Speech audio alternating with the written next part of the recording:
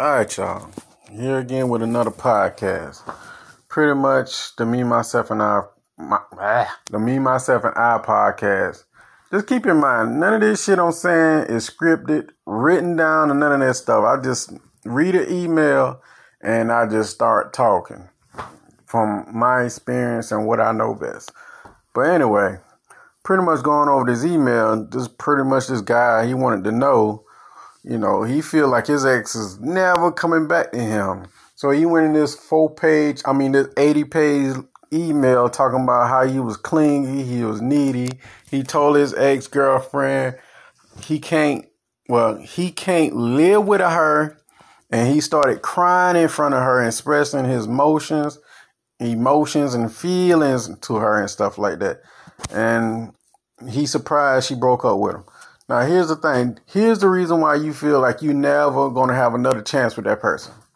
Now, here's the reason why. The first reason why is this. Because you looking at your ex-girlfriend or whoever, women, you listen to this shit go for you too. You feel right now in that moment when they giving you the cold shoulder and they ignoring you and blocking you, whatever, you feel like in that time and moment, like your chances are up. It's a done deal. No, it's not. It's not. This is how it works. This is how the process works. Now, you express weakness. Nobody responds or like weakness. What is weakness? Expressing your feelings and emotion and crying and all that shit and saying you can't live without that person. That is weakness. Now, keep in mind, they might tell you they like those things, but when you do those things, they show you with their action, they don't like that shit. And they break up with you. And then after all of that, they go out into the world and experiment. What you thought you was the only person? Remember, you might don't be their first, and you're not gonna be their last. So they gonna go out in the world and experiment. Now understand, once they go out into the world and experiment with other people, and that shit fail, there's a high chance they might circle back to you. Yeah, they might come back around, but right now, while you feeling that feeling, you feel like all your opportunities and all that, your chance is pretty much done. And most people are like, well, my ex is stubborn. They don't want me, stuff like that. No, it's just that they didn't find nobody else to replace you just yet. Now, understand, there is a chance they can replace you. This is how they will replace you. If they find someone else that's equal to you or better, they have to find someone that stimulate their emotions the same way as you, do the same thing as you, and give them the same feelings as you, or someone that can do what you can do better. Now ask yourself, what is the chances of that shit happening? Not saying that it's impossible, but what is the chances? Think about it. Who just like you are unique? Now, if you're a loser and you're not doing nothing with your life, and when they circle back around to you and they still see that you ain't doing shit with your life, keep in mind they still gonna be watching. Most people are like, well, we broke up. They can't see what I see. They can't see what I'm doing. How they gonna know? Bro? They know. Friends, family members, social media. Friends, family members, social media, co-workers, and all that stuff. They got little ways of finding out. People have ways of finding out. But here's the thing. It's only temporary. My advice is this. If you express weakness and all that stuff like that and they left you, okay. Now you have an opportunity to better yourself. Not for them. Fuck them. Better yourself always and every day. Every chance you get to be the best version of yourself. Not to get them back. Because here's the reality of it. And what them other people on the internet don't tell you.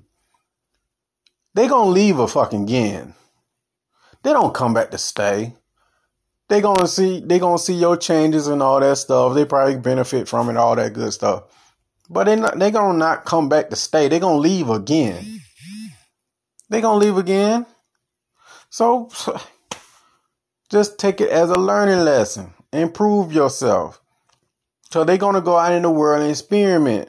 When they come back to you, they're gonna be a different person also. They're not gonna be the same. They're gonna be someone else. So the best thing for you to do, experiment.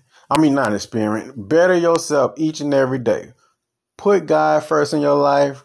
Work out every day. Read books. Educate yourself and gain knowledge.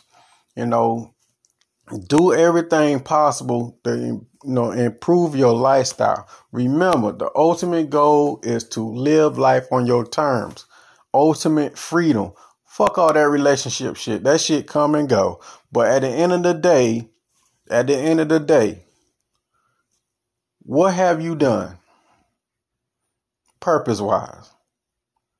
Like I said, relationships come and go. Some people even say, I even used to say, shit, what's the benefit of that shit?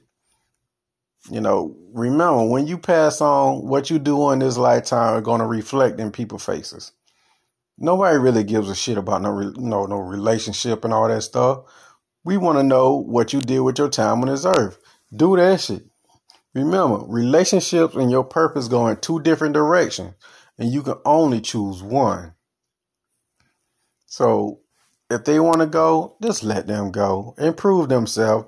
Don't look at it as a loss. Look at it as a learning lesson. Like, okay, now I know what to do.